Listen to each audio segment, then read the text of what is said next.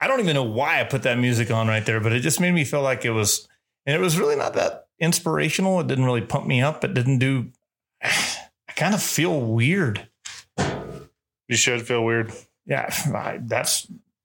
Thanks. Is it the mustache? You know what? I've had 3 people today ask if I just had dental work done because my cheeks look so swollen because I shaved. I was thinking it was going to be like Tom Selleck. Don't even. Yeah. Well, That's what I thought. Man's facial hair the only makeup he's got? Is that what they say? I don't think that really applies in today's day and age, though. I think there's some guys that are, they fly your own flag, bro. We don't judge around here. Mm-mm. You guys are you're the most judgmental people that I know. So we're doing our farm update before this episode, and whoa. So we share what was that?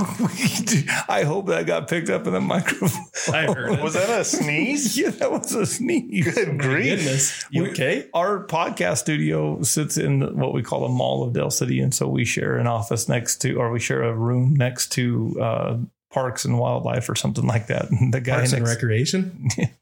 I love that show. I've never even watched this, but the guy just sneezed next door and it sounded like a Yeti getting attacked by an avalanche. Mm. Oh, I thought it was Sarah. I did too. Which end did that come out of? You okay, Sarah? Need a hug? Call Carrie. HR will take care of that for you. Yeah. Okay, so farm update. We are, let me see here. We're second week? Or are we third week of September? Second week. Second week of September. We were going to try to bring MJ here today so that you could get a Chaffee update too, but that's not going to happen because he's cool in school and he's at our main office in El Paso today. So last week I was gone. I was in Idaho, frolicking in the wilderness, watching bronc riders do bronc riding things. And if you guys have been listening to the podcast and you're like, Jay, there's so much rodeo going on. It's slowing down. I promise. We've got some really cool guests that are coming up, but regardless of that, you're going to have to listen to one more episode by a bunch of cool cowboys. Brandon, our GM at Del Valley, what's cracking on the farm right now since I've been removed? Well, when you left, we literally had wheels falling off. Literally, I look at my Instagram for 4 hours. There's a pivot laying on the ground. There's a swather with a flat. What in Actually, the wheels never fell off. Oh, that's right. They stayed on the pivot. Yeah, they just buckled. Just the tower collapsed. Mm-hmm. That happens. And before you get into the whole update too, joined with us is my brother Chato Ross. Hi, Mom. Hey, Grams. Ross handles all of our irrigation and among a lot of things that we probably don't have time in 10 minutes to get through. But nope. He's joining us and he looks stoic today. Yeah, I promise I won't cuss. It's really quiet. Lies. So what happened? We planted baby hay and I get the Instagram message and we've got a center pivot laying on the ground. What answers? Karma, I think. For what? What was the karma for? Not sure.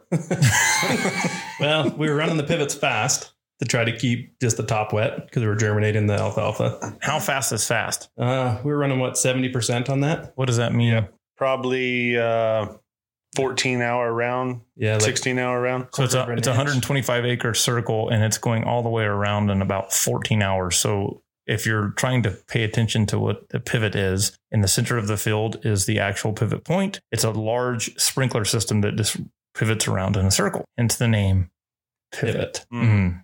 That was good. Yep. Yeah. So the pivot was running around 14 hours to make a circle and then hit a hole. Yeah, hit a hole or got out of alignment and pulled the tower over. And I mean, it pulled it straight down. Yeah. Luckily, yeah. But we didn't break any hoses or any underslinging. It's up today, right? It's running. Watering, walking. Yeah. Didn't take them long to put it back up. Once it dried out enough, we could get in there. Right. Baby alfalfa is just fine. So we were pretty nervous on planting baby alfalfa right now because we've had a huge armyworm outbreak out on the farm and those little devils will just clear acreage. I mean, hours equal acres that those things can go across. And so Brandon's having some preventative spray as well as working with some volunteer oats Yep. Yeah. So we're making sure the baby hay we got lots of oats coming. So we're spraying them out. Then we'll do a preventative spray on the first seeded stuff. The army outbreak is kind of under control now. The army outbreak. Army worm. Yeah. Hopefully. Gusanos. For now. Yeah. Plane was running hard, it's just not us, it was the neighbors and everyone. So we try to stay in front of it. And I think we have as of now. Yeah. The hay looks pretty good. Yeah. It's a couple fields we got pretty damaged. And Chato, you've been working on the new 506 project a little bit. That's where we're adding roughly 800 acres. I believe so. I don't know what the acreage are. The pivots are different sizes. So plus or minus 800 acres. And that's a farm that hasn't been farmed in a long time. And Ross has been in charge of resurrecting some pivots and getting wells reestablished and engines put on and all that. And I think as of today, everything has put water out. Yes. The one I put on today got shut off fairly quickly. Well, at least it's had water through it. Right. Yeah. I mean, it needs some TLC. But it's a TNL, right? It is. So we just need a C. Just need a C. And that does not stand for catastrophe. No. Okay. So on the farm side, we started defoliating cotton today. We got peppers. We're going to start defoliating end of the week. We'll probably start harvesting cotton here in about 10 days and peppers by the first week of October. Defoliation. I repeat, defoliation. That is the process in which we are dropping the leaves off of the plant. At the same time, we are putting a package on that is going to allow the cotton bolls to pop, because right now they're all full, but at the same time, we want the crop to mature as evenly as possible, allowing us to get into the field at the proper time to pick that so we don't have exposed cotton to the elements for too long. Correct. Okay.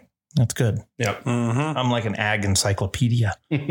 So smart. I watch a lot of YouTube. Nice. Yeah. So with that, what are the concerns with defoliating cotton right now? Rain, mainly. And so we have a plan of how we're defoliating the farm. We've got not just shy of 2,000 acres of cotton that we got to pick and defoliate. That's correct. So we're just, no, go ahead. We're just defoliating each day as much as we can pick a day. And so that way we don't have too much defoliated that we can't keep up. So it's just a stair-step process, watching the weather and then knowing what the cotton pickers are able to get across behind the defoliation. Correct. Defoliation. I don't know why I'm enjoying saying that so much, but I think it's because it has so many syllables. That's a good call. See, Ross, he comes up with the smart bits. You would never see it, but like syllables, I would have never thought of that. Well, it's because you went to school in Canada. That's a very good point. Me not know English. And I went to southern New Mexico. Not much better. No. Oh, let's talk about the New Mexico education process. We've got a niece that's a teacher. Poor thing. It's a wreck over there. Chato, we're getting ready to start salting the chili, and we're salting the chili right by your house. Mm-hmm. A scale of 1 to 10, how excited are you to finally get that field finished? I am ready for cotton there for sure. Hopefully we're going to plant cotton there. Yeah. Yep. The deer are not going to like it. Right. They're going to be sad. There is so many. One thing that is really interesting is the amount of coyotes that like to eat chili peppers. Mm-hmm. There is little chili pepper landmines on the west side of that farm. I mean, muchos all over the place. Yeah. There's a lot. Who doesn't like chili? I don't know. We'll have a whole bunch of volunteer chili on that road next year. What else is cracking? How's the grape stuff going? I think he's one more night tonight. Yeah, I think he's done tonight. Whew. Maybe. And then pruning. Maybe. How do you say that, Ross? Pruning. So we'll have our management meetings and we'll ask Ross. So Ross, what's going on in your world? Pruning, because that's what the Frenchman says every single day from November 1st until May 1st or March 1st. It's nothing but what's going on. Pruning. Yeah. So irrigation side, how have things been holding up on that? Pretty good. We've had a couple of motor losses and situations going on there, but for the most part, we're shutting water off, really watching new hay and trying to push the water down on the old hay. Apparently there's a party going on next door. I don't even know what's going on. I'm out of here. Yeah. It's too many people. Mm-hmm. So briefly walk us through, how do we get water onto a pivot or into drip or into flood? Like what's the process? Because most people that listen to this, if they're in agriculture, they probably don't have to irrigate. So all of our irrigation is done through either electric motors driving downhole pumps or natural gas motors driving downhole pumps. So with the natural gas motor, what kind of horsepower requirements do we have to have on the farm to be able to pull that water? The biggest horsepower, direct horsepower we have is 325 horse, and then it goes down to 120 horse. So with the horsepower requirements, it's a lot of stress on those motors, and it seems like every other week we're having to do some kind of round robin when it comes to motors. How many motors do you have in the shop tore down right now? There are 2 being rebuilt outside from an outside vendor, and then we have 5 torn down. That's okay. It's Oklahoma. So yeah. So 7 right now being rebuilt. So instead of pruning this winter, you're going to be twerking. Hunting. Oh, that's not what I was going after on that one. Wrenching. Oh, sorry. What's the standard depth of our pumps? Oh, I would say our average would be about 220, but we go down. I believe the deepest well is 660, somewhere in there. And then we've got water depth of 30 feet in New Mexico. all the way to 300 feet on the top end on the west side of the farm. So that's pretty wild too. Anything upcoming? I mean, we're going to be picking chili. We're going to be working grapes for the end of the year. We've still got plenty to chop on the Chaffee side. For our quota with what we did with our salespeople, we set a very lofty goal this year, and we did all of the renovations on the plant right in the middle of the ideal time to do it. the most ideal time to go ahead and stop timing. Production for like how many days? We were down for 32 days. Yeah. Not ideal. So MJ's, as of yesterday, he was like 3,000 pallets behind.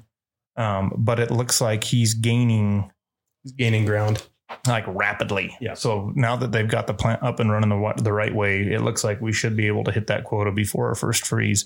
So he's got a lot of stress on his plate. Yeah. That's probably why he's not here today, because he's trying to make sure that he's got all of his T's crossed and his I's dotted. Yeah. Don't you have to say that? Does it make sense if you say that the other way? I's dotted and T's crossed? Sure. What if doesn't really matter? Dot your T's and cross your I's? I would suggest both. It's bisexual. But if you cross your I's and dot your T's, does that work? Sure. In Canada. Yeah. So what else we got? We got Chaffee. We still got hay to bale. Lots of it. We still got lots of hay to cut and bale. And then we're starting. And we got to get back on the small bale rotation. Mm-hmm. And then we're going to start planting winter wheat. Yeah. And some of the winter wheat will be cut and baled. Some of the winter wheat is for cover crop purposes only. Yep. Plus, we're having to work that 800 acres that Ross has got water to now. So there's just a bunch of busy things going on. Weather is really strange right now.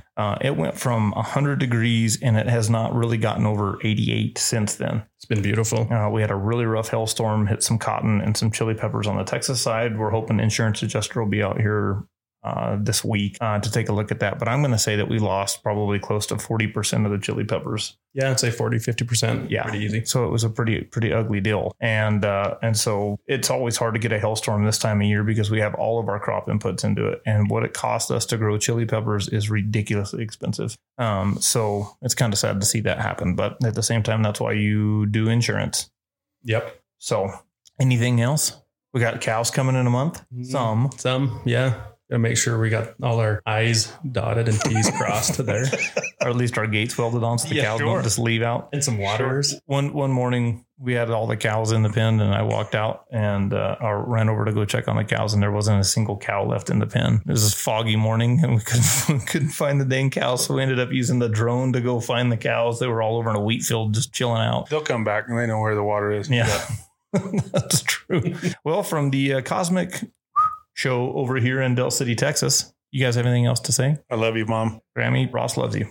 And with that, I hope you guys enjoy this next episode of Out Here in the Middle. We've got 3 amazing cowboys, world champion cowboy, as well as 2 that are inspiring to be world champions. We're doing this from the Bitterroot Valley, sitting on the porch of Sid Steiner's cabin. It was absolutely breathtaking. Stay tuned. Thanks for listening to Out Here in the Middle. We'll see you again next time.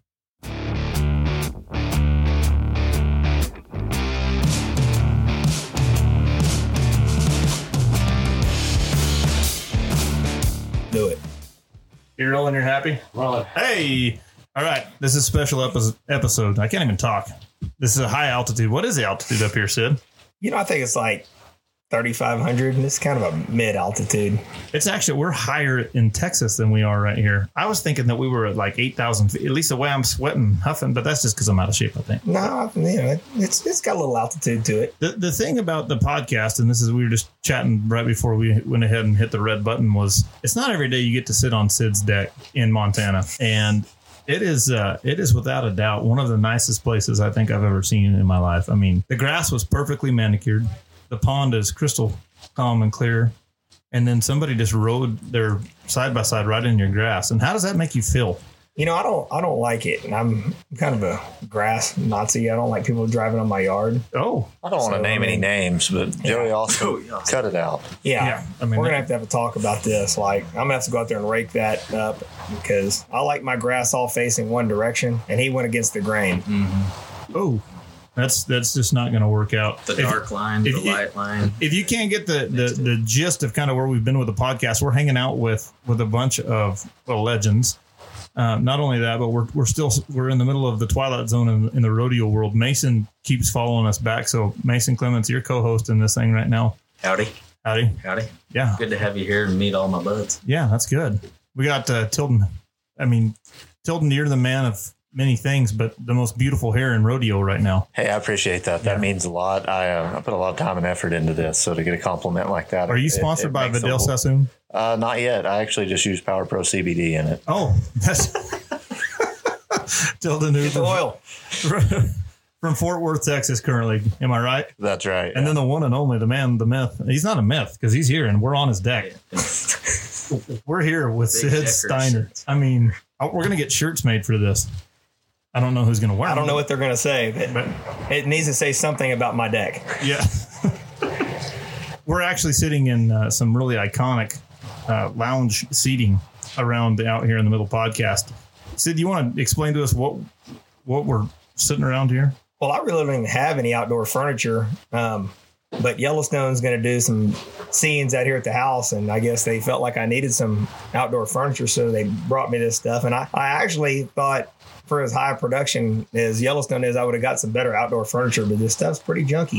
Yeah, I mean, well, I'm not gonna lie, it's been coming apart. We're trying to move it. Am I right? Well, Johnny broke it, and I was just waiting for that bill to come sliding across the deck here in a minute. We've got your email address. We're going to send all kinds of things are sliding across the deck right now. I mean, receipts. When you have friends in low places, right? Low end, but apparently this is furniture. Lower. I did not think that we were going to be higher in Del City, Texas, than we are in the Bitterroot Valley, Montana. I feel kind of cowboy when I say that. Bitterroot Valley, Montana. Yeah, it just makes you feel tougher. Okay, moving on. Sid, your life is just one of those. Well, you got a book that'll fill us in, so people can go read about you. But the first time I met you, I had no idea who you were, and I shook your hand, whatever, and they're like, "Yeah, that's Sid Steiner." I'm like, "Cool, man, this place is awesome." We got out on the road and I Googled Sid Steiner and I was like, "Oh my God, that's Sid Steiner." And I remember seeing you when I was in high school. And I just remember thinking back and I was like, that guy's an animal. He's a wild animal. And you won the world as a bulldogger steer wrestler in 2002 and you retired. Did you retire that same year you won it? I did. I went to a couple of rodeos the next winter and just kind of knew that it was time to, when you live 2 hours from the rodeo at San Antonio and you dread going, it's and I was, when that happened for me, I was happy with the way it ended, and that's why I wanted it to end. So it was a good time to walk away. And the thing that's remarkable about it is I kind of put the cherry on top of the cake before we even started talking about it.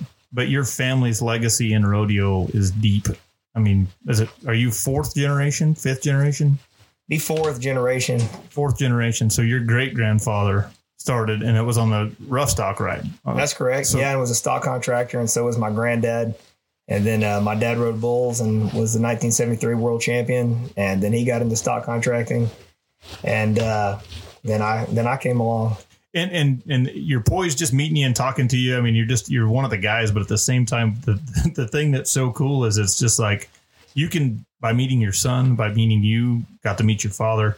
You guys, it's a breed of champions. You go out there and look at bucking horses, and they're, just when they came running up when you were gathering those horses, they're awesome. Me and Johnny have been talking. We're like, we need some bucking horses. I don't want to get on one, but just to look at the things, they're amazing. And so we're sitting there looking at all this, and to see the way that you compose yourself and the way that you live your life, it's just one of those deals that, yeah, you excrete world champion. Like, that's kind of who Sid Steiner is you got a son that's coming in the ranks now, and Rocker he's a rocker. I mean, we see him on Instagram and his wakeboarding and bronc riding. I mean, the kid is a super stud. And how does that make you feel? Like, okay, I won the world. You went ahead and backed off the jets, and now your son is rolling in, and he's setting himself up to do bigger and better things every day. He's gonna be pretty proud. Yeah, I'm very proud of both my kids, and they both work really hard. And with Rocker, especially, he's come a long way pretty fast, and it's really from all these guys that have helped him so much with Mason and Tilden and Casey. And, when he first started riding, Ty Murray had him over and has been a big help. So he's been pretty fortunate that he's had the best in the world to help him along. Tilden, what's it? I mean, you spend quite a bit of time with the Steiners. Yeah, I've been real fortunate over the last couple of years to get to be pretty close friends with Sid and the rest of his family, and it's been cool. And what's your upbringing, and how did you get into riding bronc horse? I actually didn't grow up around rodeo, just quite the opposite of Sid, actually. I got about 15 years old and had watched a few movies on TV, Junior Bonner, 8 Seconds, the PBR was getting pretty big. I had a friend that was riding bulls, another friend that roped calves, and I just decided I wanted to be a rodeo cowboy, and I wanted to ride bulls. My mom wouldn't have anything to do with that, and I saw some pictures of my dad. He used to ride when he was a high school, college age guy, and rode some barebacks, and somehow talked him into that. And anyway, I loved it. I love everything about being a rodeo cowboy, and rodeo's given me the opportunity to get to live this life that I would have never got the chance to. It's been a hell of a ride. How long have you been pro? Since I was 18, so I'm 32 now, and I'm a professional bareback rider, not a mathematician. So right, no, about 12, 13 years. Right. Is it? Are you still feel like you're moving? I mean, you've got another. We talked to Kelly Wardell. Yeah, Wardell, and that guy was scary. I mean, just the nicest guy ever, but sitting there 57 years old, it was a yes, sir kind of conversation. Oh, no doubt. Kelly commands respect for sure. That guy was bad to the bone. You feel like you're walking into those kind of footsteps where you're going to. No, I doubt that. But I feel better at 32 than I did at 25. I take care of myself a lot better. I ride a lot better. Life's a lot better. I don't know. Bareback riding gets easier the longer you do it. If you can get your body to keep up, and mine's keeping up for now, and I'm having a lot of fun. So the circumstances that the Riggin Rally is under, and the reason that we're up here is because of the Riggin Rally at what they're saying, the Riggin Rally at Yellowstone. Now, because of the motion picture Yellowstone, Sid, how in the world did you get? I mean, we're sitting on the Yellowstone set furniture, which most fangirls right now are like, would you please sell me a splinter off of that thing? Well, if they hang out long enough, the stuff's falling apart, so right. They'll go on pretty quick. I've gotten to be friends with Taylor Sheridan, the writer and producer of Yellowstone. Anyway, he told me about when they were shooting up here and everybody's kind of quarantined on the set, and he's like, "Man, we're looking for some entertainment." And he had gone to the Riggin Rally in Weatherford and loved it, and he said, "Man, is there any way we could do a Riggin Rally for the cast and crew?" And man, I said, "Man, I've been wanting to do another one anyway." So I called Tilden, and we just started putting it together. A lot of great stock contractors are bringing horses. The top 24 in the world is going to be sanctioned by the PRCA. And really the time of year that it is, there's not a lot of big opportunities to make up some ground right now for the world standings. So I think there's a lot of implications as far as making the national finals and, some stuff for the gold buckle and the world championship. So when you can come in and win $10,000, $11,000 at an event, that's a pretty big move. So it's going to be some good watching to see how these guys step up and handle it. How did the Riggin Rally come to be? I mean, we know COVID shut everything down right in the middle of Houston. So Houston's one of the largest rodeos of the year. And when the press release came out, it was like, well, what's everybody going to do now? And then we didn't even hear the first rigging rally. And it was just a fluke that I even was, it was awesome enough to get to meet you guys at your place. And they were putting Bird on that horse and watch that mountain of muscle pull a groin. And so we saw all those rigging rally signs and I was like, well, what the heck is a rigging rally? So I looked it up and saw that you guys had done that. What is it? Besides just being able to give these guys an opportunity to be able to continue to ride, I mean, what was the basis? This is your baby, right? Well, yeah. I mean, it's not just my baby. I mean, it's Tilden's and it's Mason's and it's everybody that has a rig and shows up to get on a bareback horse. I mean, that's the fun thing about this. And I feel like too many people have given me credit or, my dad, anybody too much credit. This is about a group of people. It's the rigging rally because everybody shows up with a rigging and we rally together. Because that's how the rigging rally came along. I mean, that's what we have fun doing. We like to have guys over to the house and we like to, get on bareback horses. And so when the rodeo stuff got shut down, I called Till and I said, hey, what if we just put on a bareback ride and invite the top guys in the world to come here and get on right here in the backyard. Man, I could have done it without Till. He just went to making calls, said, hey, Mason's in, Casey's in, Tim's in, Bigelow's in. I'm like, man, we got the world champ, 3-time world champ, Will Lowe, 4-time world champ, Casey Field. Like everybody was in, like everybody's coming to the house to play with us. And the more that piled on, the more the sponsors found out about it and they started throwing in more money. So it came together. We put it together in 2 weeks. It really came together like a hurricane. And I think for having 2 weeks to put it together, it came off really good. And I'm ready to knock this one out too. It was unbelievable. In 2 weeks, putting all that together and what these guys were able to bring was exciting. So tomorrow, going to knock the socks off of everybody. Well, I think one of the things too, Tilden, would you say that it was, what was going through your mind when they canceled Houston? Man, I was totally shocked, honestly. In the rodeo world, things go on out in the real world, I guess. And a lot of times it doesn't affect the rodeo world that much. And you get used to kind of living in this bubble. Man, when they canceled Rodeo Houston, I knew we were really in the middle of something serious. But even at that time, if you would have asked me then, I would have thought, 2-3 weeks later, we'd be back to business as usual. I'd never guessed we'd be, still dealing with the stuff that's going on, whatever. But, you can say what you think. Yeah. This is not we would have to do a whole other podcast if I did that. But no, I mean, it was a shot to the guts, same as it was to everybody else. We make most of our money in the wintertime at those big rodeos like that. And we were lucky to get through a couple of them and then it just shut down. And in the meantime, Bobby and Sid and all of us were talking, and everybody kind of got the idea of wanting to do a bareback riding out there. And man, I started calling guys, and I'm pretty sure I'd probably signed Casey and Mason up without calling them. But the guys were in, man. I told them, I was like, hey, look, Bobby guaranteed to have a really cool buckle and $7,500, and we're gonna have a good time, get on some good horses. And that was more information than most people wanted. They didn't care. They were excited that we were having something and that it was going to be out there, and everybody was getting together, and the boys all showed up, throwed down, and when they got there, we were able to tell them we were riding for right at $40,000. So it was fun. It was really, it went together fast. It was a whirlwind, like Sid said. But this deal, we've had a little more time, and a lot of people from the original rigging rally have thrown down, and they've all came up here to help. And that's one thing I can't stress enough is, we've been the ones picking up the phone and doing a handful of things. But there's been a lot of people that don't ride bareback horses or don't make their living in the rodeo world. Just show up and help, man, and just throw in and whatever you need. We got a lot of guys behind the scenes that are just here helping. And so it's exciting. It was really humbling to see everybody come together like that in such a short amount of time. I think that's the thing, though, that so many people, we were talking about this a couple of days ago, is the purity of the sport still.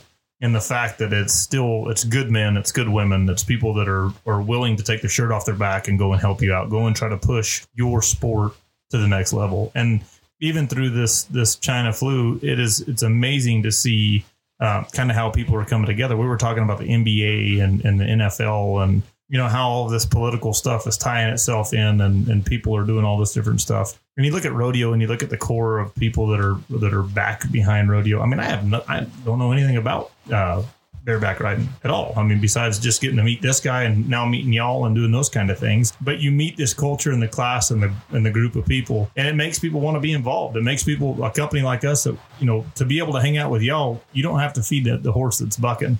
I mean, Sid, you do. But at the same time, you know, for us just to be involved and hang out with people like that, it's pretty amazing. I'd like to take a couple quick seconds to thank some of our sponsors of the Out Here in the Middle podcast. And one of these sponsors is Walls Outdoors. They have been a sponsor of mine for a couple of years now, and they're based out of Fort Worth, Texas. They've been building, and I say building because it's a clothing company that's been built off of the back of people that are building America. The Walls Outdoor Wears have been doing this for 8 decades. So it's not their first rodeo. It's not their first day on the job. They build the grittiest. They make the grittiest, hardest, rugged workwear that anybody could ask for. They handle the needs that I have here at the farm, as well as a lot of the guys on the farm do wear the same stuff. Personally, I like the Ditch Diggers. Ditch Diggers have a smooth waistband, and the 11-ounce stretch cotton duck material is absolutely amazing. I know that doesn't make sense to you, but at the same time, if you got a dad bod like me and you're trying to move around a lot, you don't want that restriction around the waistband. If you have an extra donut, maybe an extra chimichanga, these are the kind of pants for you. At the same time, even though it's hot outside, these pants will let you breathe. So I want to say thank you to Walls Outdoor Wear. If you want to go and see more along their workwear line, go to walls.com. You can order that directly to your door. They'll deliver out here in the middle of somewhere as well.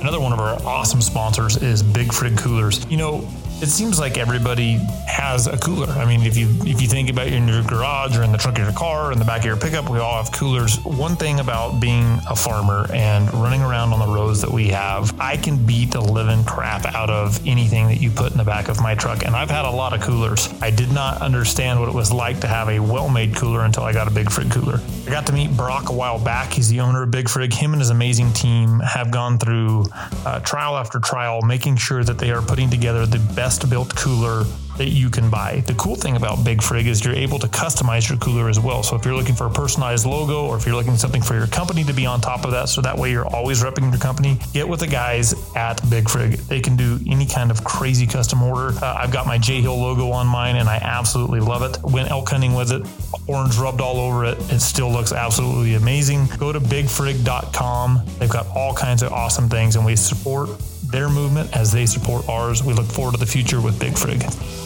And of course, one sponsor that I really can get behind, and I'm so honored to be a part of this great team, Chaffee. Chaffee is a Western grown forage. It's an alfalfa based product that's grown in the high desert of West Texas, actually in the shadow of the Guadalupe Mountains, which is the tallest point in the state of Texas. Chaffee is a premium feed in the fact that we take alfalfa and we let biology do what it does best. It jumps in and it breaks down that feed through the culturing process that allow probiotics and all of these microbes to allow this product to be highly digestible by your animal. If you want more information about Chaffee, you can go to chaffee.com. You can follow us on Facebook or Instagram, or just stop by your local feed store and ask them about Chaffee. If they don't know anything about it, send them our way, have them ask questions, tell them Jay sent you. If you're looking for the right forage for your farm, try Chaffee. What does the future of the Rig and Rally look like? Well, I mean, we've had a lot of people call us about doing rig and rallies at different places, and Tilden and I have talked a lot about it. I mean, we think obviously, quality over quantity. We don't want to overdo something and burn something out. So as long as we can keep the product, or it's entertaining and the prize money's there, and we can keep them like that, then we'll see where it goes. I think 2-3 a year, maybe even a final, something like that is kind of what we're thinking right now, where we'd like to go with it. And it's just like Dylan said, it's a real testament to all these guys on the first rig and rally we put together, is that they didn't really even know any of the horses they were getting on. They didn't know how much money they were getting on for. We just said we're going to have a good time and ride for a little bit of money, and everybody showed up. Everybody was out of Texas at that point. Everybody went home from Houston, guys from Oregon, Washington, California. Yeah, a lot of guys traveled. Everybody came right back to Texas to put all this together. Yeah, and that just speaks for the kind of guys they are. They trust each other. And though they compete against each other, nobody pulls against each other. You obviously want good things for yourself, but really all you can do is the very best you can do. You're competing against your animal and the best you can do. But these guys really help each other out, and I think that's neat to watch. Sid, they called you Sid Rock. That's your book is They Call Me Sid Rock. Am I right? That's correct. So as you win the world and you step out of it, and this ties back to the Rig and Rally. What kept you involved in rodeo? What kept you? Why are you doing this now? Well, I got out of rodeo. I mean, when I retired, I did a lot of other things and I didn't go to a lot of rodeos. But, it's funny how it crops back up. When Rocker, was 13 and he decided he wanted to start getting on some bucking horses. I'd been out of the loop for a long time, but that shows what a family the rodeo people are. I mean, they brought me right back in. It was just like, yeah, you're back. All these guys help Rocker with whatever he needs. I mean, so it's a family, and even though you might take a little vacation, when you come back around, they welcome you right back in, and that's really what happened with me. Mason, you were part of that conversation that we had a couple of days ago. But Tilden, with that being said, do you think that rodeo will start to grow as a sport just because of all of people are not watching some of these other professional sports? Or do you think it stays where it's kind of at in its specialty niche or the Western way of life? I hope that it grows a lot.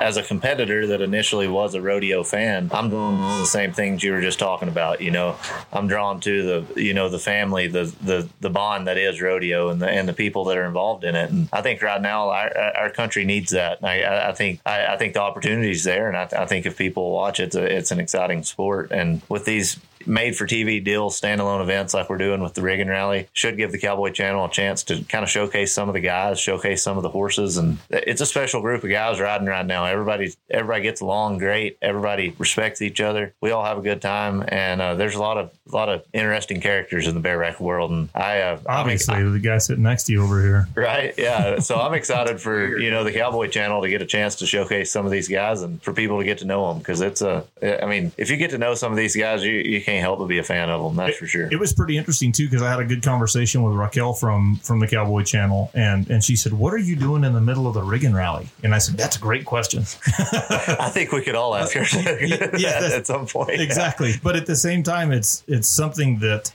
from learning more about kind of what you guys are doing, the Cowboy Channel obviously understands, hey, there's something to this. This is big. Obviously, PRCA is wanting to.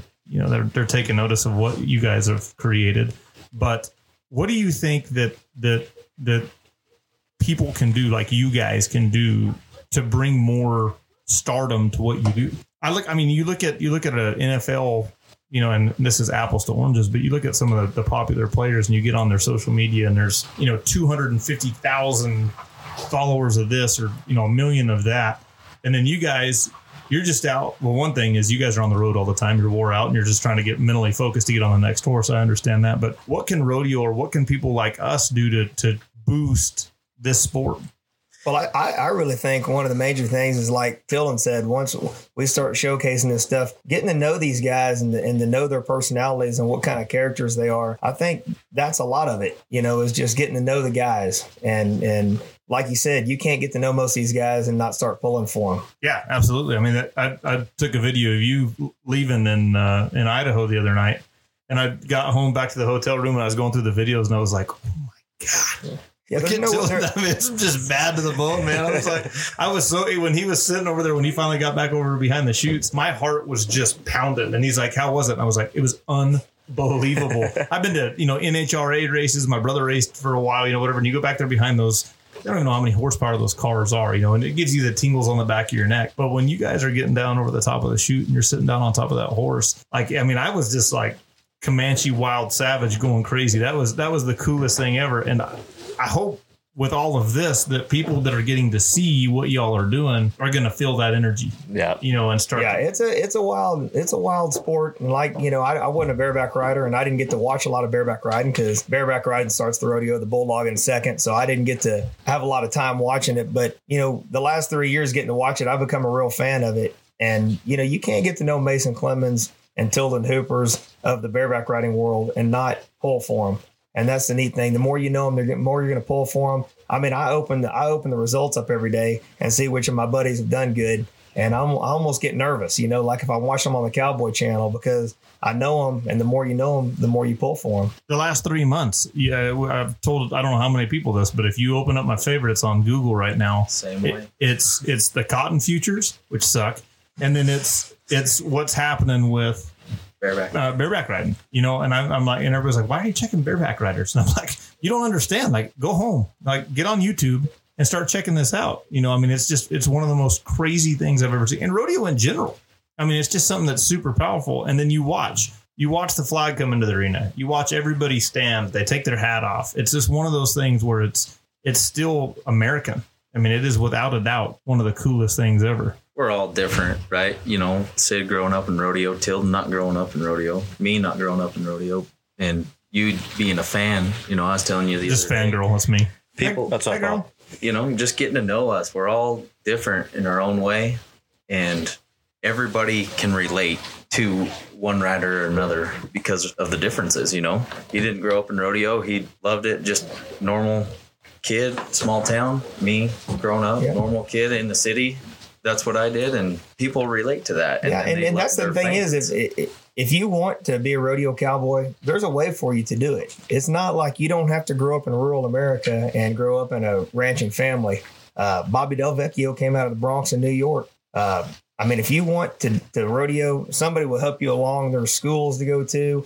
Everybody will give you, a hand. And so that's the neat thing about rodeo is you don't have to come from one place or the other. Anybody can do this. Yeah. I mean, and you guys are human, which is cool. I mean, the thing that you're not sitting here talking to somebody that's like, get away from me, man. This is ridiculous. We're all just normal guys. Normal people. Well, you're not though. I mean, after somebody gets to watch you get on a horse and do what you guys do, you're not normal. But at the same time, I mean, Mason's definitely not normal. Well, we knew that going into this thing, but you've always got that one friend that you got to just keep rubbing on the back. What? You're right. So what are the ways can people help promote this stuff? I mean, what are some of the things that, I mean, obviously the Riggin' Rally's on a heater. This thing's going to take hold. It's already taken hold. And now that you've coupled this thing with the Yellowstone, I was just goosing people along on my Instagram. Hey, where am I going? Hey, what's going on? And once they found out that it was even within the same, couple of miles of where they're shooting this stuff, they're like, oh, real rodeo, Yellowstone. Like everybody's freaking out about this stuff. So how do you continue to outdo the next one, and how do you continue to bolster this thing? Is it bolstering rodeo or is it bolstering the Riggin' Rally? I hope it's bolstering both. I think the more attention you bring to the sport as a whole, the better. I think the bareback riding is super exciting, and so I think to be able to showcase that event, it gives us a package that we can go in there and in 2 hours we can rock your socks off, and we can get the music jamming, we can get the horses bucking, the guys riding good, and put on a really exciting show. And some of those people maybe leave there and become fans of rodeo. Some of those maybe just fans of bareback riding, but 90% of the time you got to go to a rodeo to watch the bareback riding. So I mean, in my opinion, we're kind of hitting a lot of the bases. We're on your podcast. That's going to expose us to millions of people. Yeah, millions. And then we're on social media. We're on the Cowboy Channel. I mean, go out, buy a ticket, come watch on TV, share on Instagram. I mean, just tell your friend, tell your mom and them. You heard about it. If you like it, I mean, tell your mom and them. Hopefully we do a good enough job with what we're doing that people really enjoy coming out and they tell all their friends and we get more people involved. Tilden, what's life look like besides rodeo? I don't know. I've been getting asked that question a bunch lately just because of doing all this stuff. And it's hard to say. Rodeo is kind of one of them deals when you're in the middle of it, it's kind of all you got. And I've got my head down. I want to win a world championship before I walk away from this deal, and I think I'm capable of it. And I feel great right now. I feel like I'm riding better than I've ever ridden. I'm healthy, and my family's in a great spot, and I'm just excited to be riding. But as far as after rodeo, you always think about those things. And I saw a deal the other day on the internet, a quote from Keith Maddox, the guy that owned American Hat, yep. And or it was actually from Tough Cooper, I guess, talking about Keith, and he said that Keith lived every rodeo cowboy's dream. He was a competitor and then went on to find work in the business and become successful, and was able to give back to other rodeo cowboys through his successful business. And I mean, I think that's a lot of guys' dreams as far as rodeo, and that lines up pretty close with what I'd like to do. So if giving back looks like through this Riggin' Rally and that keeps going, and that's what I'm interested in. But right now I'm mainly focused on strapping that buckle on tomorrow out in the middle arena in Darby. How's that make you feel over there, Mason? Good luck. You might need it. Tilden's pretty damn good. That's why I say you might need it. Sid, I mean, with all this going on, what's home life look like right now? Man, it's great. I've been up in Montana all summer, and I've got the whole family up here. My girls have been going to all the rodeos up here and running barrels, and Rocker and I have been doing a lot of fly fishing and, getting to go to Cody, Wyoming to the night rodeo a few times and letting him get on some bareback horses and kind of keeping in shape. And then just putting this thing together, it was about a month ago that we finally just said, all right, we're in, we got to put it together. And so it's fun putting these together. There's a lot of stress, a lot of moving parts, but I've really enjoyed it. That's awesome. I mean, it's a testament too. I mean, to be able to see all of everything that's going on and what you guys are building right now. Sitting here, I mean, it is one of the most beautiful spots I think I've ever been to. How did you find us? Why Montana? Why here? Why the Bitterroot Valley? Dad and I always talk when we were rodeoing. We were so competitive that we went to all these cool places and traveled so much, but I never really looked around. I was just focused on winning and getting to the next rodeo, and I kind of had a regret and of that. My dad kind of mentioned he did too, and I don't know. He and I were watching a river runs through it one time. I don't know, maybe 8 or 10 years ago, and we're like, man, we've got to. Wouldn't it be great to own something in Montana one day? And he ended up buying a place up here about 4 years ago, and we just loved coming up here. He called me about 3 years ago and said, hey, I went and saw a place, and you and your brother are buying this one. So like he my dad pretty much found it and told me what we were doing, but no, we've loved it. And that's really advice that I try to give a lot of young rodeo guys when they leave is, I think everybody's like, I want you to tell them how to win or all these things, but I always just tell them, hey, make sure you take time to look around because it'll be gone one day and you'll wish, man, I wish I'd have, looked out the window and seen the things that were happening. I mean, just the drive that I came on from Boise over here. I mean, it's this country that a lot of people will never have the life to be able to see. And Mason was like, yeah, he's like, if you take that whatever back highway, he's like, you're going to see some country that's just unbelievable. And you guys are going through that all the time. I mean, the most time, you're wore out or it's 3:00 in the morning. We threw the cameraman Dave in the truck with Mason John? for the last 3 days. Dave John. Yeah. Uncle Dave. From the Branch Davidian compound. I'm not supposed to say that on there. Sorry. That was in his past life. But at the same time, I mean, do you guys feel like you're getting to absorb some of that? Are you listening to what Sid's saying? Or is it just kind of a blur of, do the rodeos turn into a blur where you're just, I'm on this horse and then I'm off this horse and then it's. They take advantage of it, I think, for a minute. Yeah, it definitely gets to be a blur, no doubt. I was fortunate enough to get injured, 7-8 years ago and almost, be done with this. So that was kind of a wake up call. In the last, 5 or 6 years, I've been really, really particular not to take advantage of my time here and look around. And so while me and Mason were traveling together, we made a lot of memories. We did a lot of fun stuff. And we try to have as much fun as we can. And but don't share any of those. We'll leave that. We'll save that off. What do you think as far as the way the year shapes out and the uncertainty of knowing where the NFR is? How does that affect y'all's drive going into the end of the year? I don't think it affects us very much. I think, everybody's like, oh, what are they going to have fans and it's not going to be in Vegas. Man, doesn't that suck? It does, but those cardboard cutouts are pretty cool. I think they're going to let us like $2 and you can be a cardboard cutout. Hopefully they still have those and it really won't be the same. But for me, I don't know. As long as there's a gold buckle, I think the majority of us would say it really doesn't matter where it is.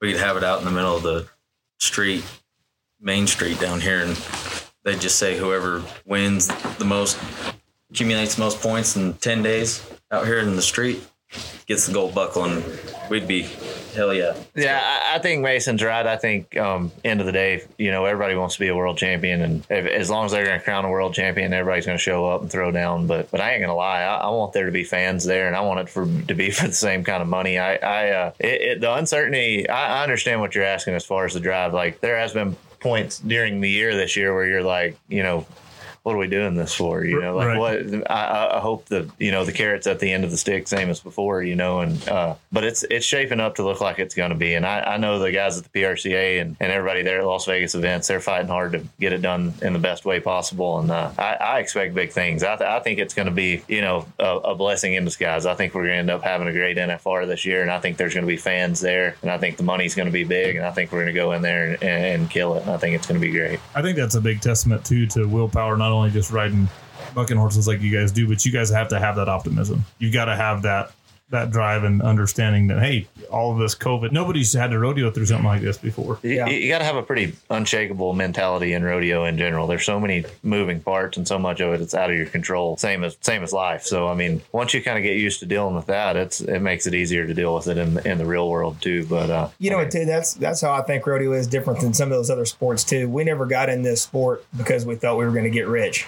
We got into it because we loved it, and everybody wants that buckle. So, right. I mean, like Mason and so I'm saying, I mean, the bigger the prize money, that definitely adds a lot to it. And we love all that. But I mean, these guys do it because they love it, not because they got a big contract. What is that feeling like winning that gold buckle? Well, I mean, it's just a hard feeling to even describe. I mean, you dream about it, and it really, when you get it, you feel like you're just like, you're going to wake up, I mean, I know everybody's had a dream where you got it. And I remember when you gave me mine, I just kept thinking, I'm going to wake up and I'm going to be so pissed. If I wake up and they're bullshitting me, like, I am going to be pissed. So, like, it took like 2 or 3 days to like, hey, I actually like, they're not going to wake me up for this one, and it was just, man, and really it's not just exciting for you. I mean, it's exciting because you feel like you did that for your family and for your friends and all the people that put in all the time and listen to you, complain when things weren't good. And I mean, it takes a village. And it's a team work. It's an individual sport, but it's really your team behind you. Yeah, exactly. And so when I won it, I wasn't really happy it's like, you're not happy for you. You're just happy for everybody that was a part of it. And yeah, it's incredible, and I mean, that's the hard thing about all my friends. Like, I want Tilden to have a gold buckle. I want Mason to have one. I think they're both super capable, and I think they both deserve it. But, it's like I've always said, man, you got to have some luck on your side. The stars got to line up. I mean, and, you want all your friends to have that feeling because it really is special. And for you two listening to that, I mean, does it light a little bit more every time you hear somebody that, won that buckle? Is it one of those things where you're like, I got this. I know I can do this. I've got this. It's a conversation we have quite a bit, and it never changes the feeling. Yeah. Yeah, I mean, the hair's standing up on the back of my neck right now. I mean, it's a dream, and it's awesome to get to do this sport in general, and to have the ability to be able to insert yourself into a world championship race. That I feel really blessed, that God has allowed me to do this. So I mean, it's the end of the day, I'm just thankful to get to come out here and get to do what I love and ride bucking horses, and I'm going to give it everything I got, and hopefully I'll walk away with the gold buckle when it's all said and done. How many trips to the national final so far, Tilden? 6. Lucky number 7. Yeah, I think so. Yeah. So with those kind of, I mean, you've been there. Does it change year to year, or do you feel like the more time? How many times have you been? I've been twice. You've been twice. So with the amount of times that you guys have gone, do you feel like there's things that you've had to do to change? The way I rodeo now is definitely different than when I started, and different than the first time I made Vegas. I think same thing for Tilden. It's different. Tilden, you sitting 2, right? Where are you at? I think I'm 5th or 4th or something like that. I've been kind of bouncing around 4th and 5th for the last couple of weeks. And as you get on these horses and you said you're feeling good, you're riding good, those kind of things, as you're going forward towards whenever and however Vegas comes about, do you hold some kind of, I mean, how does your mental game work, holding yourself together, going all the way into that and saying, yeah, I mean, it's one of those deals where I'm getting stronger every single day going that way? I try to spend all year preparing for the national final rodeo. I mean, that's where it goes down at. I mean, if you're gonna strap on one of those gold buckles, you're gonna walk through 10 rounds of the best guys in the world and the rankest horses in the world to do it. So I try to take every opportunity I get on a horse to prepare myself for Las Vegas. And I prepare a lot differently now than I did, 6 years ago or 10 years ago whenever I started going. And I learned something new every year I've been out there. I've not come out on top yet, so I haven't perfected it, but I definitely feel more at home out there every year that I go. And I'm excited to go back again this year. That's where it's all. That's it. That national finals rodeo and 10 rounds, you're going to have to get on every kind of horse. I mean, a guy can't just be good at riding one certain type of horse and go out there and come out on top. And I think that's one thing that's really special about it is you're going to have to ride 2 nice ones, two better ones than that, 2 kind of hard ones, 2 really hard ones, and then 2 TV pinners. You're going to get a chance every night. You're getting on an NFR horse, so Right. it's really something. You can't sit there and complain too much about the horse you drew. Then they're all finals. I mean, I'm sure you can, but really, You can. I do. A lot of people do. We as bareback riders and the top 15 contestants that make Vegas, we take a month and a half to decide what horses we want there. So we pen them up 1 through 5, and we watch these horses buck all year long, and we get on a conference call, 15 of us, and we decide what horses we want to fit each pen. So And that's really another neat thing about this rigging rally is there's a lot of implications for the Cowboys, but that is another thing we're trying to kind of bring into this. I mean, we've got nothing but great horses coming here, and we've also got some horses coming here that are kind of auditioning for that vote to the national finals. So it's pretty neat for some of these guys. They don't have a lot of big rodeos, but we hear they have a great horse, and this is pretty much an audition. If this horse has its trip and it does its job, it's going to get voted in to be able to go to the big show. Yeah, I had no idea that that's how the process worked for bringing the horses in for the finals. Do you have any horses here? I don't. This is a PRCA sanctioned event, so I'm not a stock contractor, so I can't buck my horses at a PRCA rodeo. But yeah, but the contractor to bring horses here was Sparky Dreesen and Wade Sankey and all these guys, John Smith and Steve Wagon, Brookman. I mean, these are great bucking horses with some that, like I said, are kind of having a tryout to, are they really that great? And I think we're going to see some of them are. Yeah, that's that. So tell me about those horses at your place. Is that just for guys to get on? And that's kind of the way this still started, was just some practice horses for Rocker. And then, if you want to have, great bareback riders come over that you need to have around to help your son out, you better have some pretty good ones for them to get on too. So we started, I kind of started baiting Tilden over like, hey man, I got a pretty good one if you want to tune up for the finals. And, to me, it was just neat for Rocker to be able to get on with him and get warmed up and just watch how he handles himself, and Mason too, and Casey Field and a lot of these guys that come over. So I kind of started getting some better horses for them to be able to get on. And then, like you said, you fall in love with the bucking horses, and it's an addiction. And I just started adding some to them and kind of losing off the lesser end. And now really what I want to do is just, get a really good set of horses that, maybe down the road I can buck at the rigging rallies, and for these guys to come get tuned up for the national finals. And throughout the year, if they feel like they're a little bit off and need to, shake off the cobwebs,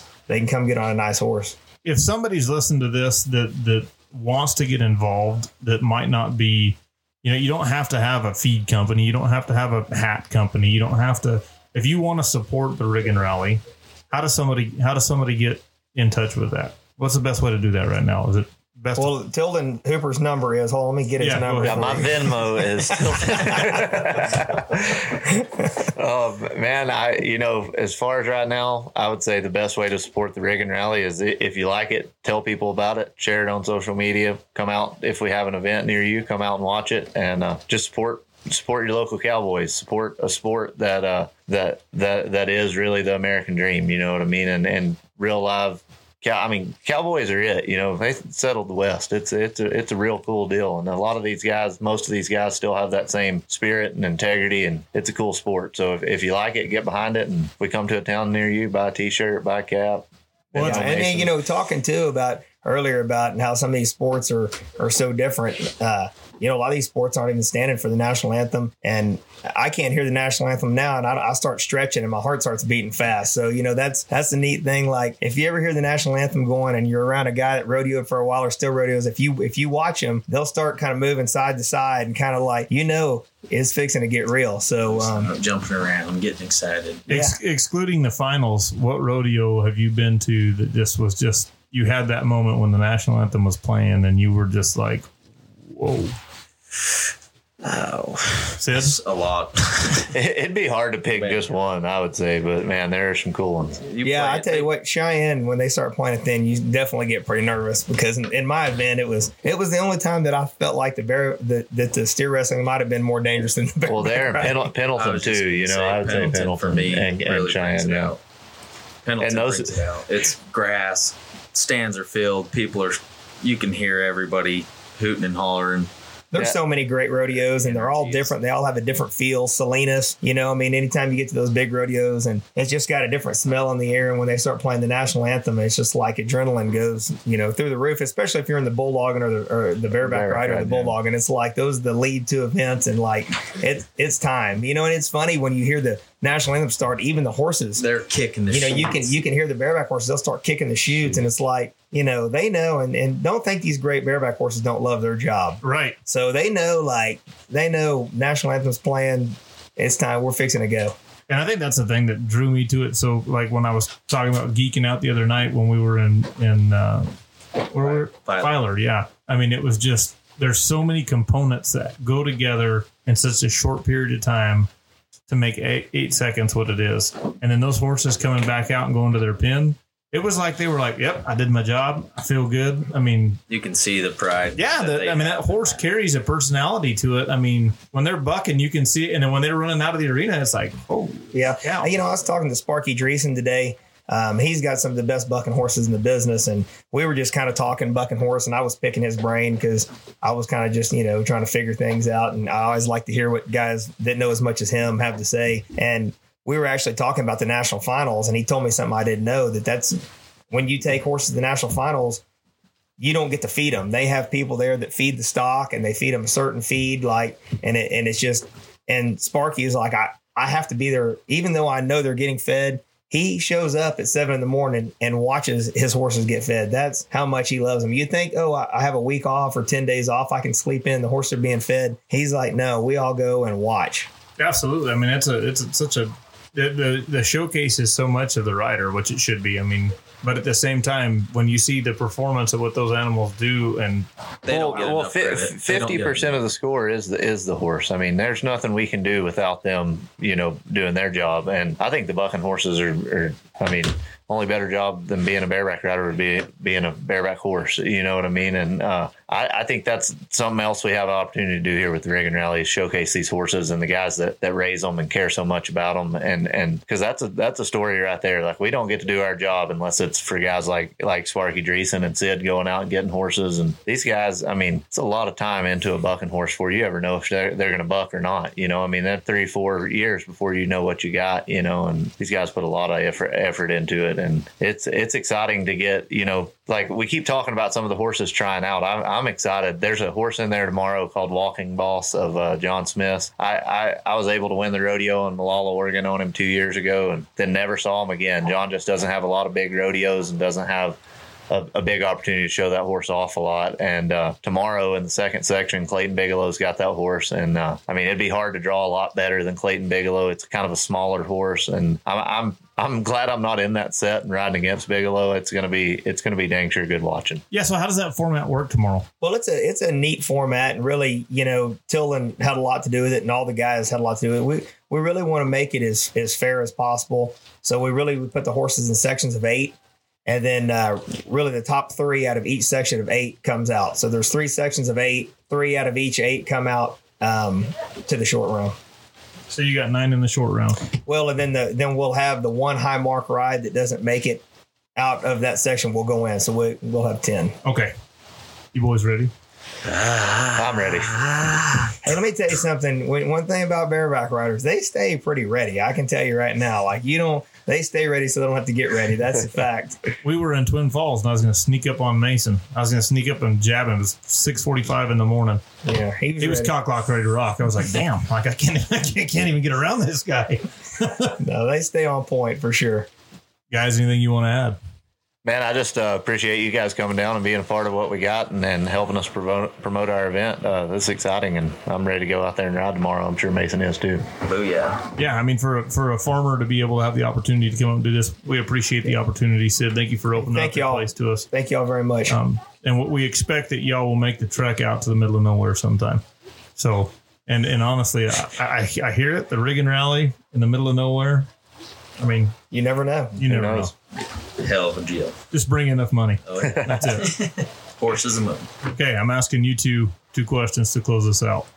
Excluding someone of faith, so whoever your religious preference is, and a family member, who is your biggest hero, Tilden? Excluding a family member. Yep.